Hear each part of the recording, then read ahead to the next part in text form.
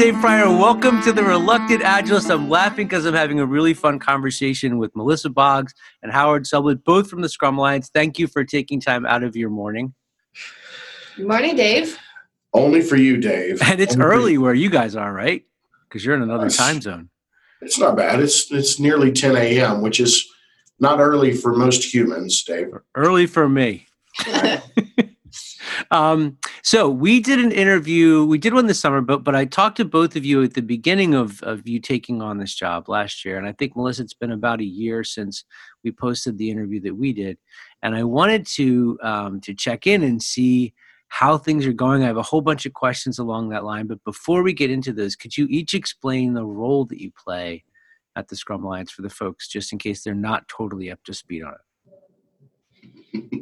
Which shame on you if you don't know who these people are, but just in case. Aw, let's not shame them, Dave. Oh, yes, I'm from Philly. Shame with love. There is no such thing as shame with love, Dave. Hi, everybody. I am Melissa Boggs. I am Chief Scrum Master at Scrum Alliance, and essentially what that means is I spend a lot of time with the folks who do the work inside Scrum Alliance, building a joyful, prosperous, sustainable workplace here so that we can be the shining beacon on the hill for joyful, prosperous, sustainable workplaces elsewhere. Wow. It's almost like she rehearsed that. Is that a thing, a phrase that you guys are using now, joyful, prosperous, and sustainable? It is. She used it twice, so clearly we're using it. All right. What do you do, Howard? Well, it is. It's actually part of our mission statement, so it seems pretty clear that we should use that. So I'm Howard Sublett. I'm the Chief Product Owner for the Scrum Alliance, and unlike Melissa, whose job is mostly internal focused here with our team here, mine is more external focused. So the traditional product owner role of what should we build and why. So mine is mostly external stakeholder engagements, partnerships, coalitions, kind of big picture directional of who we're going to be when we grow up is kind of the thing that's underneath my most of my job description. Okay, and you just mentioned the mission statement. So what is the mission statement? I think you were actually referring to our vision, which is vision statement. We envision a world where work is joyful, prosperous, and sustainable. So this is a switch from changing the world of work. No, it's not. It's an extension. Okay. It's something that's been there a while, Dave. You just haven't been paying attention. Well, I'm like that. You guys. Yeah. How long ago did it change? So if you think about Nike has just do it. Right. But that's not really their mission and vision statement. That's kind of their tagline. Okay. So the tagline of the Scrum Alliance has been for a long time transforming the world of work because it's shorter, it's catchy, it's something to remember. But, as part of our charter as an organization, as a nonprofit, our charter really is to help the world adopt agile principles and values. And we believe by doing that, we will create that future world of work that is joyful, prosperous, and sustainable. So that's actually part of a mission and a mission and vision statement where transforming the world of work is kind of a catchy tagline. Okay. All comes together. Did you see how that happened? I did. It was very smooth. Like butter.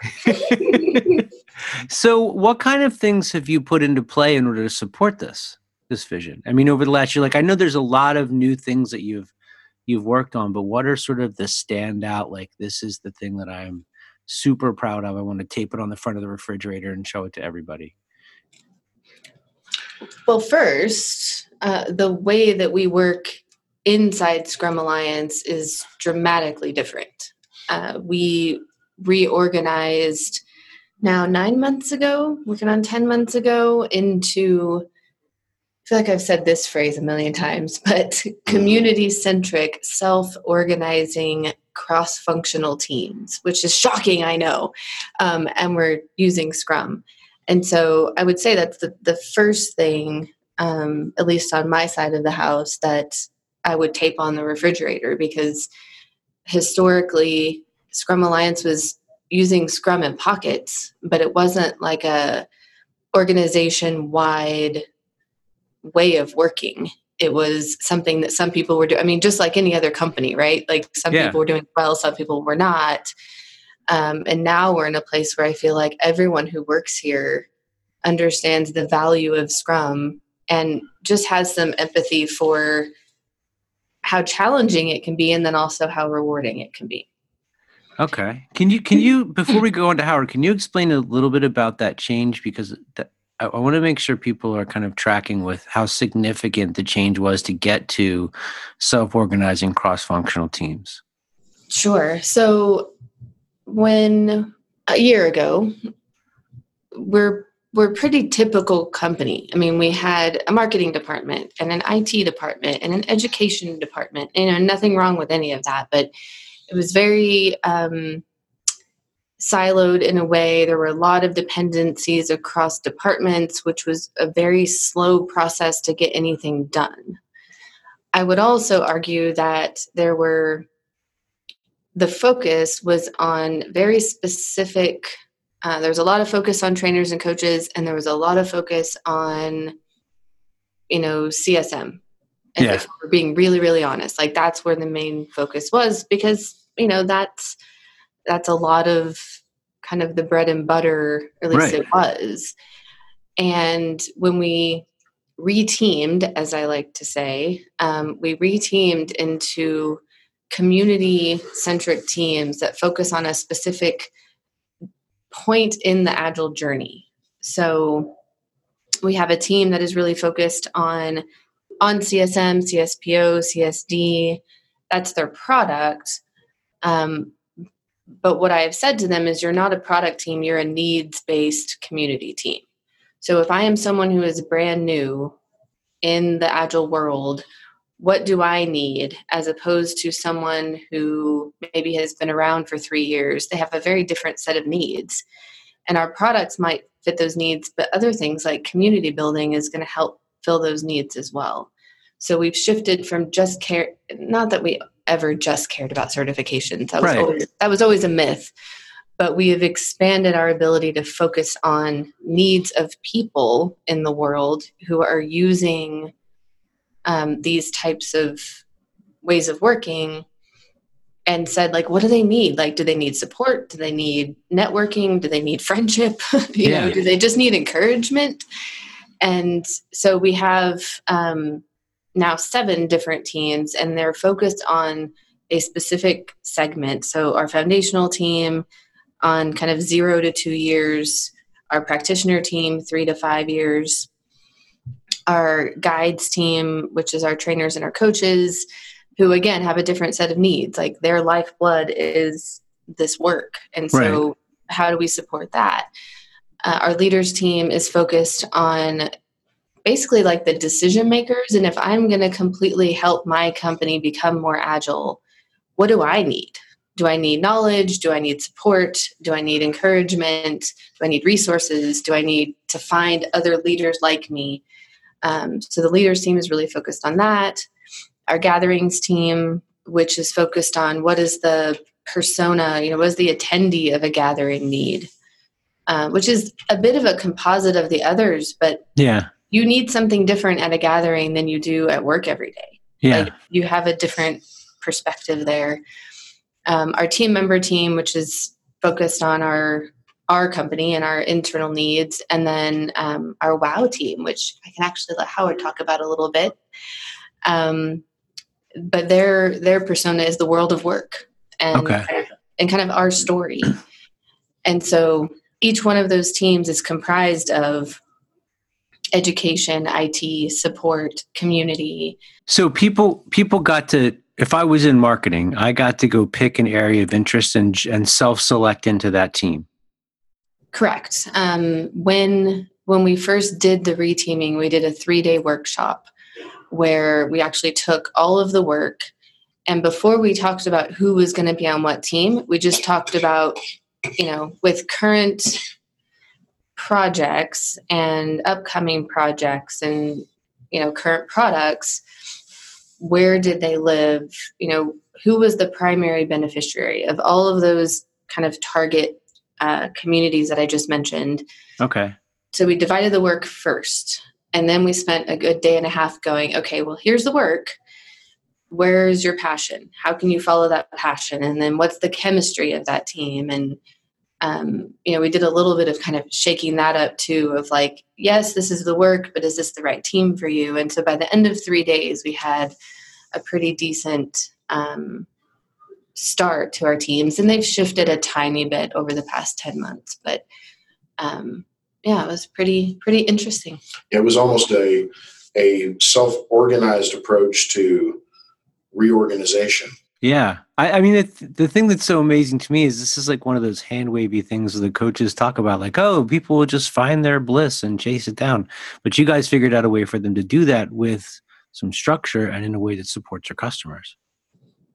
Yeah, it was actually really fun to watch because they had to find alignment for the work that made them happy, the community, the customer persona that made them happy, and the balance on the team of the people that would be working with them that made them happy and provided them joy. So like she said, we went through about 3 rounds of them self-organizing into those teams till everybody was comfortable with where that they were and how that it kind of scratched their itch, if you will. Cool. That's awesome. And thank you for explaining that. And then, Howard, what is your big moment, your biggest achievement? You know, I'm just going to say what Melissa has said because it's not. I think we do it a disservice to think about this as simply an internal move that doesn't have massive external repercussions. Okay. Because you know this is one of the biggest lifts that we've done as an organization. Organizational change is not easy, and it's never done. We're still in the process of learning to work in this way. We don't have many models to look at over what does truly cross-departmental teams in a flat organization without management, without department heads, what does that look like, especially in the type of an organization that we are. But for us for what I consider the first time in our history of our organization, to not just talk about it externally, but to live it internally. Yeah. Actually be internally what we're proponing to the world on the external basis. I think maybe one of the biggest strategic moves that we can make is to live our values and be true to what we teach. Okay. I'll brag on Howard since he won't brag on himself, Dave. Well, okay, go ahead. I'm trying to tone down my sarcasm for this interview, but it's hard for me to talk to Howard without bringing that out. Go ahead.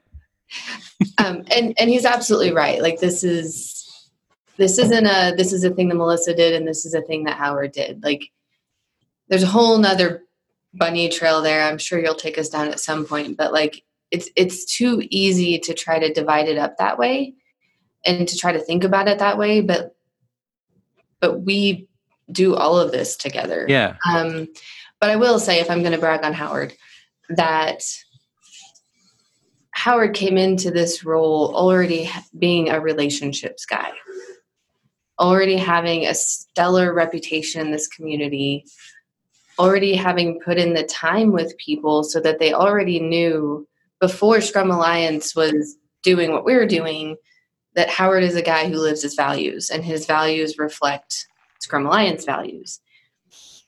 That being said, the door has been opened because of that to so many conversations that we would not have had the opportunity to have before with other organizations, with other individuals. And I think the combination of that and then, our courage to kind of do what we know is right here is what's going to open kind of the garage door, if you will, like the greater door going forward.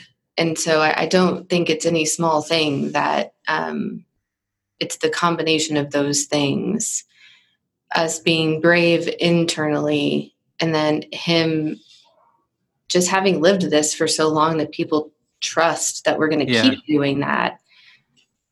There's no point in reorganizing your company unless it's in service to the vision. Well, I think that one of the things that is so, like, to add on top of that, that's so amazing is you've kind of turned the Scrum Alliance into a test kitchen for the rest of the planet. So instead of saying, we saw this guy do this over here and this person did this over here, you're now doing it all to yourselves so you can speak with obviously, I think greater credibility and authority, but you're setting an example. I mean, and Howard, when we talked about it originally, you said there was a company, I think in Europe, that had taken a note from what you were doing and also that switched over to a chief product owner role. Yeah, we're seeing that pattern, and this relationship with Melissa and I through this thing, we met each other living in public. So we met each other recording a podcast together. Our very first conversation with each other was recorded for the world.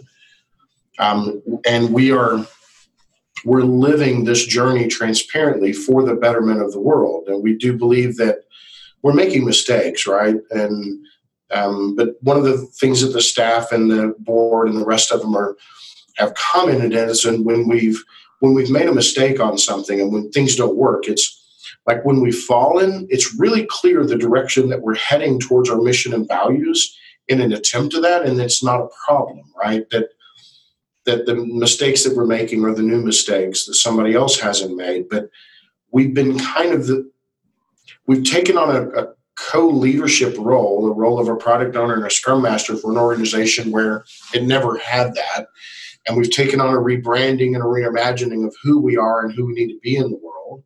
And we've taken on a new organizational structure that we don't really have any patterns of in the world, but we believe that this is the future of the way teams and work should be done. And we're living it all publicly. And I think you're right. I think we're seeing companies that are reaching out and saying, hey, that's bold that you all are trying that. We'd like to try one part of it. And if we internally can't be in service to our mission, I don't know why we're here. So it's important for us to do that. When I'm listening to the two of you talk now, it sounds a little bit different than the last time we talked. I mean, originally it was sort of like the extrovert, introvert, Howard's, and even when you guys were on stage, it was like super obvious that you each had sort of a different kind of role in that, and that there was supposed to be this like yin yang balance. But you seem a lot more, I don't know, like more at ease, more even with that now. Have you noticed a change in the way you're interacting in these roles, or the way that you just are as people with one another? He does that, doesn't he? He's just like, ooh, right there. Poke it. Go to the core of it. Why? Here's that problem area. Poke it. Oh, what happened? Was that bad? No. Oh. It's honestly, it's something that neither one of us walked into this role doe-eyed thinking it's going to be perfect and it's going to be easy. Yeah. Co-leadership is difficult. And even with the best of intentions and the best of people, it's still difficult. And especially in a public-facing, sometimes very politically charged environment, it's even more difficult. Leadership is hard. Sharing the role can be a consolation and it can be good, but it can also be problematic. And you're right, both of us are really different, but yet we're very much the same. And I think we kind of swing on that pendulum over how well we're doing as co-leaders or not. And there's been days where we haven't done really a great job. And we have a coach that coaches us to try to help us as a team be a better team, as the entity of us and how we show up in the world. But you're right, I am the extrovert. And so if I'm not as self-aware as I can be, sometimes I can overstep everybody else in the room. So I have to take one step back sometimes. And but you are always asking. You're always, my experiences with you is you're constantly checking to see if you've overstepped. Yeah, but you can still be a horrible person and say, by the way, did I offend you? And you can still be a horrible person, right? Yeah. But we know that we will never get this right. But the journey of trying to get it right is worth it. I don't think you have to get it right. You just have to be in love with the experience of trying to make it better every day. And we are. Yeah, 100%. I have to say though, Dave, it's funny that you see a difference already, and I'll kind of own something that has changed with me personally, which is that I am more introverted than Howard, but I have never been shy. Like, I sang in a metal band when I was 21 years old. Like, I'm not afraid. I'm not shy. But I do think that stepping into this with Howard, and Howard's person is bigger than life. And I don't think I had ever been in a place where I actually felt like I was the introvert. Like, if you put me next to someone and suddenly I'm like, oh, like, Yeah. And so I think, if I'm being real honest, it was a role that I was playing for a while. Okay. And it was a role that was comfortable because I was still figuring out my feet here. And he started before me, so he had a couple months, head start. But it was real easy for me to be, oh, well, I'm the introverted one, I'm the quiet one. And it's like a comfortable mask to put on. Yes, 100%. And I think it took a little while for me, and some hard conversations between the two of us, for me to actually own that and say, yes, I am definitely more introverted. Like, he is definitely much more likely after a long day at the gathering to be looking for people to go out with and like have a cocktail and continue to visit. And I am looking for like the first escape to my hotel room by 10 o'clock. Like, I'm just, I need that time to recharge, but I'm not shy. And I really was living into that role a little bit out of a little bit of like not wanting to fight for spotlight. But also just, I don't know, it was probably easier at first. But I'm proud of what we've done here. I'm proud of our people. And if I'm proud of them, like, I can't be quiet. That's very cool. I mean, it's just, I could hear, Melissa, in your voice, there's a different tone in your voice than there was last summer. And it's cool. It's neat to hear it. Not that it was bad before, but there's something else to it now. So I have a question about the kind of the journey that you've been on. One of these things that I'm working with kind of as a theory in my head is that everything I do is my teacher. So every time I teach a class, the students are my teachers, the class itself is a teacher. And there's always these lessons that are being offered to me if I'm open to them.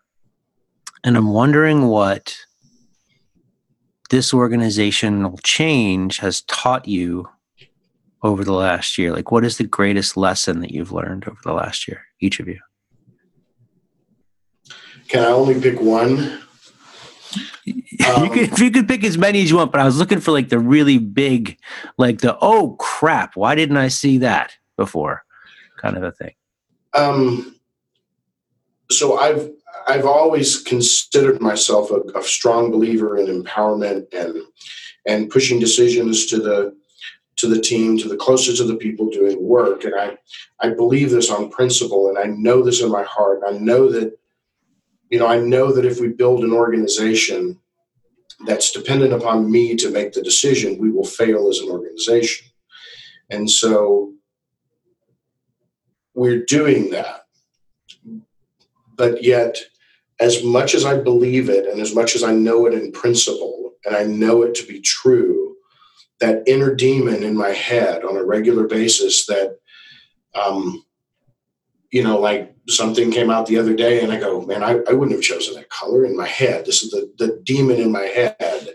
Like, if they would have asked me, I wouldn't have let them do that in green. And then I have to pause myself and go, you know what? That's their choice. It's not, no one's going to die. Let it go. And I actually didn't realize how hard that would be sometime, because when you're the one that's ultimately responsible for something, yet other people are making the decisions for things. On an academic level, it seemed like, oh, I can do that. And like I said, I believe this in my core, but I think I didn't realize how much that it chases at my personal ego sometimes, and pride and other things when. And I cause myself to kind of bite my tongue, and I'll have to look at them and say, I like it. Let's launch and see what the customers say, and let's get feedback, and we'll inspect and adapt. But the inner demon in my head is doing gymnastics. Yeah. over, holy crap, why did they choose this? Yeah. And it's that constant, I guess I didn't expect that inside voice to be as strong in my head. And it's made me question my own resolve sometimes, like if I truly embrace this wholeheartedly, why is that demon in my head sometimes? And I think, I don't know if that's what you were asking, but Yeah. Well, so a follow-up question, is that questioning of your resolve a good thing or a bad thing? I think anytime you're introspective and you're challenging your own self is good and it's healthy, right? There is a tension, like I said, when you're the public face of a movement or a brand, and you're the one that when it hits the fan, you're going to catch it. Yeah. But yet you're not the one making all of the decisions that are happening. There's risk, and it produces fear if you're not careful. Yeah. Again, I don't want you to hear that this is like crippling me. It's just that little gnawing voice sometimes is a surprise for me on things that I know are insignificant. And it causes me to pause and go, holy crap, I've got to work through this and get to the point that voice is less and less. I think that's awesome. For me, I had a thing with my daughter the other day where she did something and I kind of like snapped at her. And it was totally like, it didn't matter at all. It was just like, I didn't like it didn't fit my model. And, and I was apologizing to her for like 2 days because it was just like, this was ridiculous. And for me, that voice of, whatever discomfort, I'm always like, what is that? Why is that voice there? What is it trying to, that to me is the teacher. Like it's there to show me something that I'm not seeing. I'm uncomfortable about something. Why do I care if it's green or not green? Like what's the deal? Cause who cares at the end of the day? It's like a pointer to me for something else. I think that was really cool that you shared that. Thank you. What about you, Melissa? So mine can be kind of wrapped up by one phrase from Frozen 2 that has become my mantra. And I'll explain why, but it is just do the next right thing. And the reason that was so impactful to me, it's Anna in Frozen 2, and she's kind of in a bad place. And for me, I sat with leaders, right? I was a executive coach, for lack of a better phrase. I was an agile coach who really focused on executive leadership. And I sat with them and I saw them make these decisions. And from my kind of ivory tower version of, decision making was like, oh, this is easy. Just do it. You can do it. I'm so proud. And then suddenly you're in that spot. And especially in the degree of change and the things that we've been taking on, this is some radical, like we're doing things that nobody's done. No one's ever done before. Yeah. And I prided myself as a coach on being highly intuitive and having really good instincts. And I was very good as a coach in trusting those instincts because there was very little responsibility for me. Right. Like it's really easy to trust your instincts when it's someone else who actually has to take the burden of taking that risk and making that decision. And so when suddenly it's on me, it was a lot harder to trust my intuition. And I did a lot of, am I sure about this? And then even once I had made a decision, I spent a lot of time doing some post-game analysis, which my coaches have given me a lot of grief for. And so actually when that phrase came up in that movie, like it kind of wrapped it all up for me, which was like, I don't have to know all the answers from here to kingdom come. I just have to trust my instincts on just the next right thing. And that has been a game changer for me. And poor Howard's probably heard that phrase a million times at this point.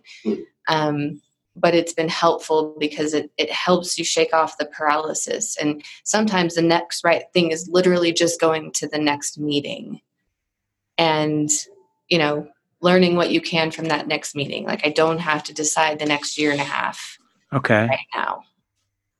So why is the post-game analysis not a good thing? It's not a good thing when it drives you into a not so good place. Oh, okay. You're so busy second guessing and armchair quarterbacking yourself that it becomes almost like a shutdown. Exactly. Okay. I'm familiar with that space. And it sometimes prevents you from doing the next right thing. Like, you're so busy looking back going, well, did I do the right thing? Or how did I not know this thing, this variable? And you're not actually looking at the next right thing. It's distracting. And my wife and I used to, when we would make a major purchase in our house, let's say we're buying a new washer dryer, right? We're not the kind of couple that, my wife, but we wouldn't just run to the store, pick out the two that are the pretty color and leave. Like, we're doing research. We're trying to figure out from, which one's the best brand and who has the best price. And then finally, after a long period of time, we make a purchase. But what we would do is we would keep shopping. So we got the two washers and we got the washer and dryer in the house, and every trip to the store, you got to go look at them. Look to see, did somebody else have the same model cheaper? Yeah. Or then the next advertisement comes out and looks like, oh, well, if we would have just waited. And it's crazy making stuff, Dave. Yeah. I mean, none of that is productive behavior. None of it is helpful. It is always good to retrospect on the things that you're doing to ensure that they're aligned, but the rest of it is just waste. And I think that's what she's talking about. And we've talked about it. I've been guilty of that as well. So we do need to make a decision and understand that we made the decision based on the best information we had at that time. And also we need to make decisions that are, as best we can, revolving doors, not one-way doors, that we can always make another decision to move us slightly in a different direction.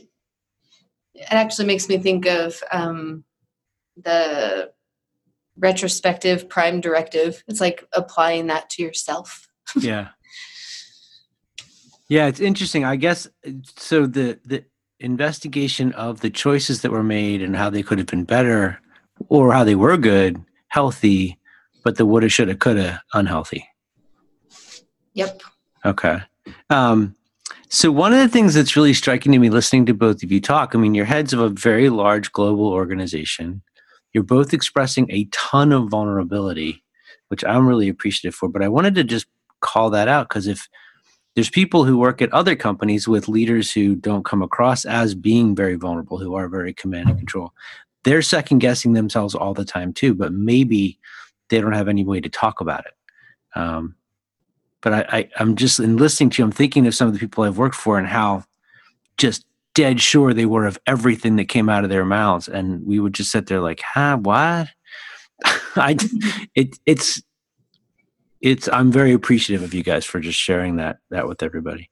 Do you ever get comments on that from people that you're working with or with other leaders from companies? We do. I mean, internally from the staff, Are they just kind of used to it by now? Well, I don't know that they're going to be used to it for a while. Radical authenticity and transparency is still sometimes difficult to navigate with folks. But man, they have an appreciation because they know who we are. They know where we stand. They know what our values are. And they know that sometimes the hard decision needs to be made, and we will tell them,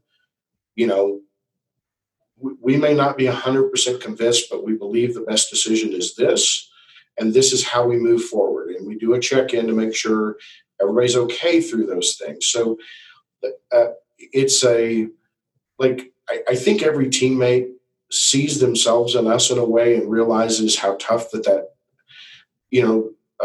job can be. And it helps them get comfort that the people that are leading the organization are people of principles and values. I do hear in other companies, leaders that wish that they could be.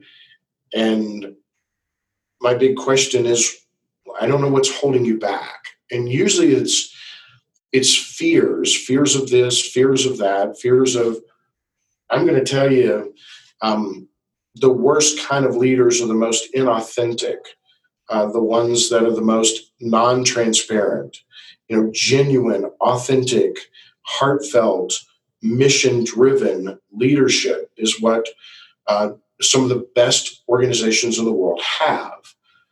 So, yes, you produce yourself a little bit of risk to be vulnerable, but the upside of that to me is tenfold.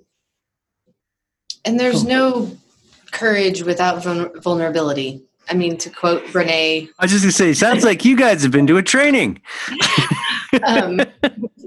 There isn't. And if we want to build an organization that, where we're not the only ones taking risks, where we're not the only ones being innovative, at the organization level, but actually, our teams are taking risks and trying new things. And that's super vulnerable.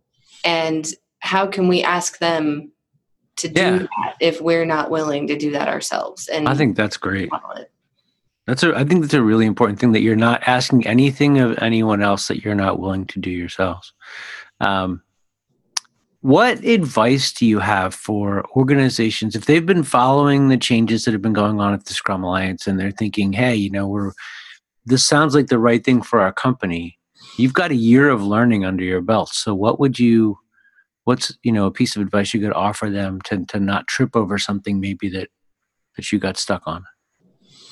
I would say just go out and buy an off-the-shelf organizational scaling model and apply it.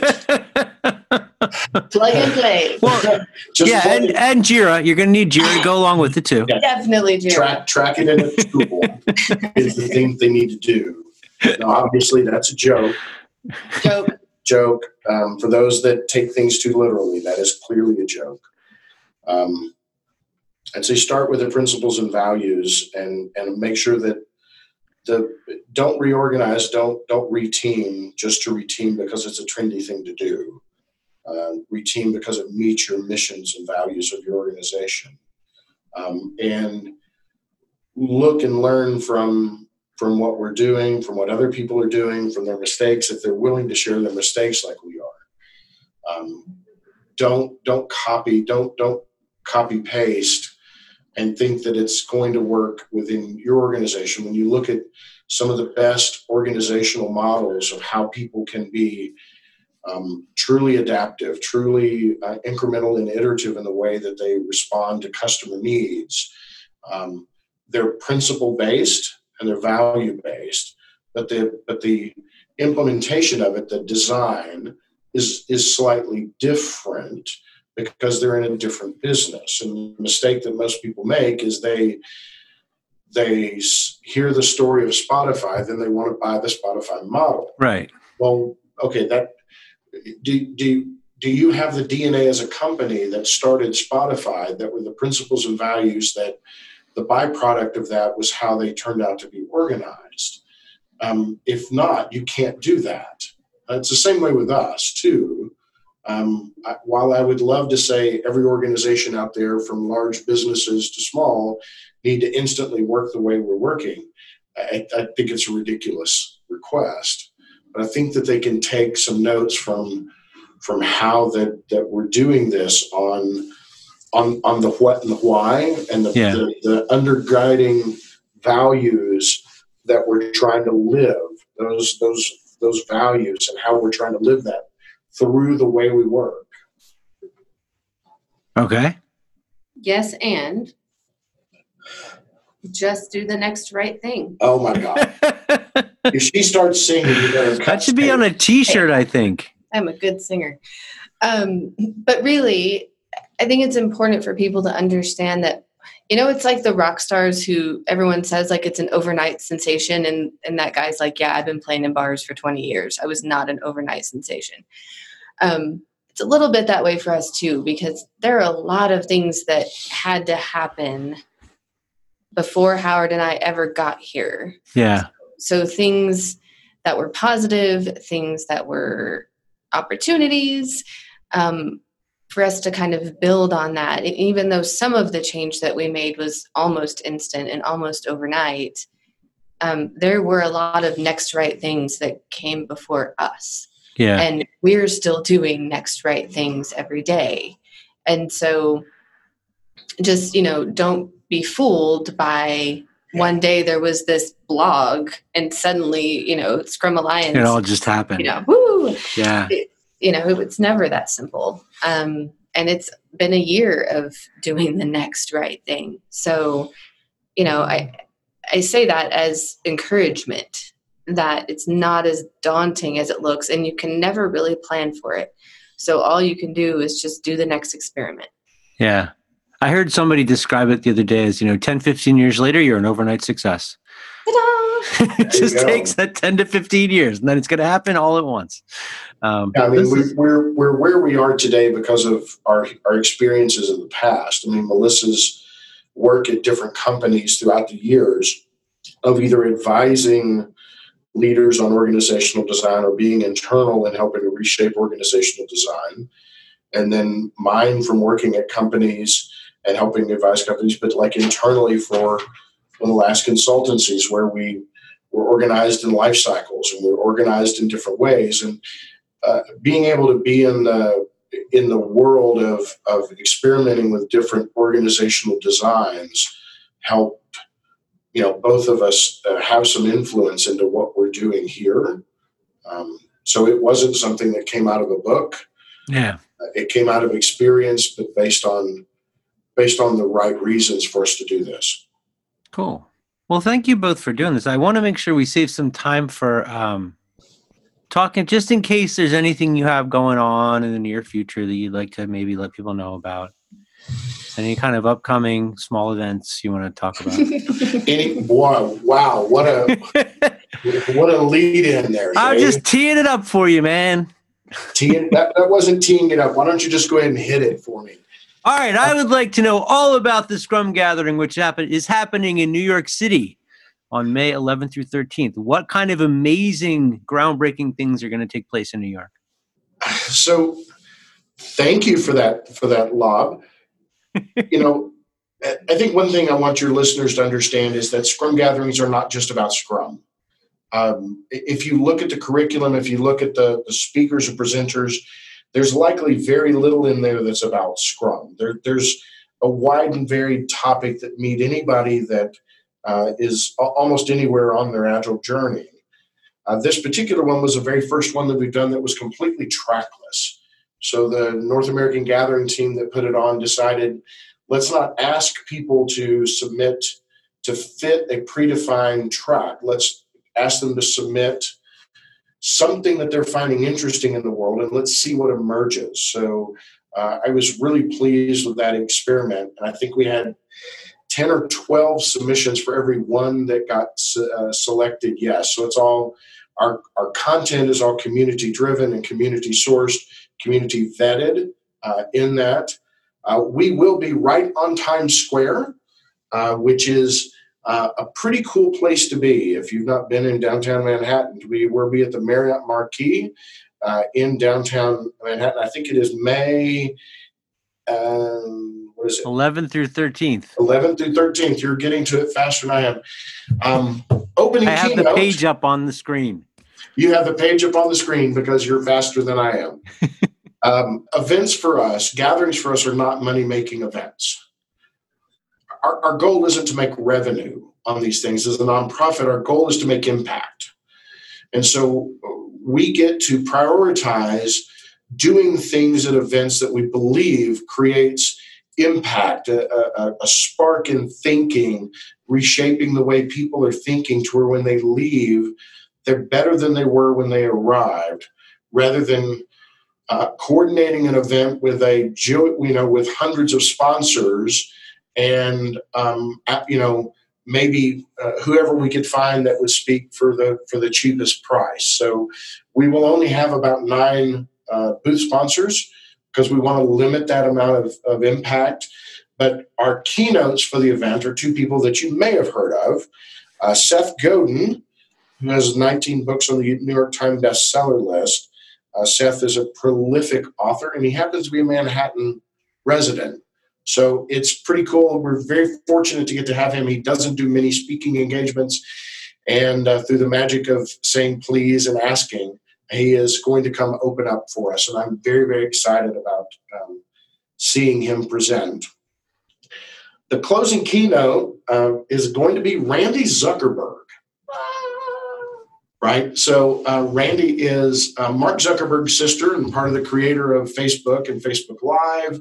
She was there from the beginning, but that's kind of the beginning of her story. But actually the remainder of her story in running women-owned business and her angel investing and other things that she's doing are really dynamic and really an interesting story about how she looks at the world of business and the world of work. So she's going to come there as well. And both of them happen to be in New York native. So we're going to be in New York, and we got two people from New York that are going to come speak to us. That's awesome. This will be very cool. All right. And so people can go to scrumalliance.org if they want to learn more about this. And what if they want to check out Unscripted, which you're doing every day now, right, Melissa? Inside joke there. Never going to live this down. I just watched that video this morning. It's the only reason I'm picking on you. So yes, if you're interested in what is going on with us here at Scrum Alliance, we have been as frequently as possible documenting our story at scrumalliance.org/unscripted. And it is our kind of unpolished, unscripted way of sharing what's going on with us. It's a mixture of blogs and Facebook Live videos, podcasts. Anytime we're on a podcast where we're talking about things like this, they're all kind of aggregated there. And they're all in chronological order. So if you start at the very beginning or at the very bottom of the stack, you can hear our first conversations together.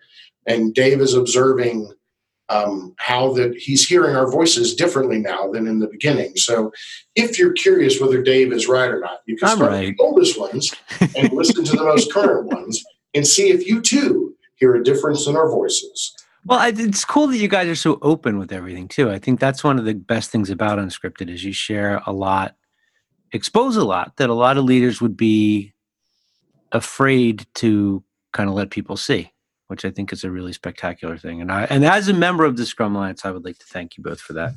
And I'm going to include contact information from both of you. Is that all right as well? Sure. That's all right. Home numbers, things like that, home addresses.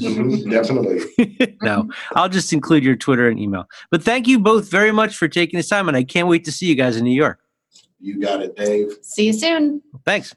All right. Bye.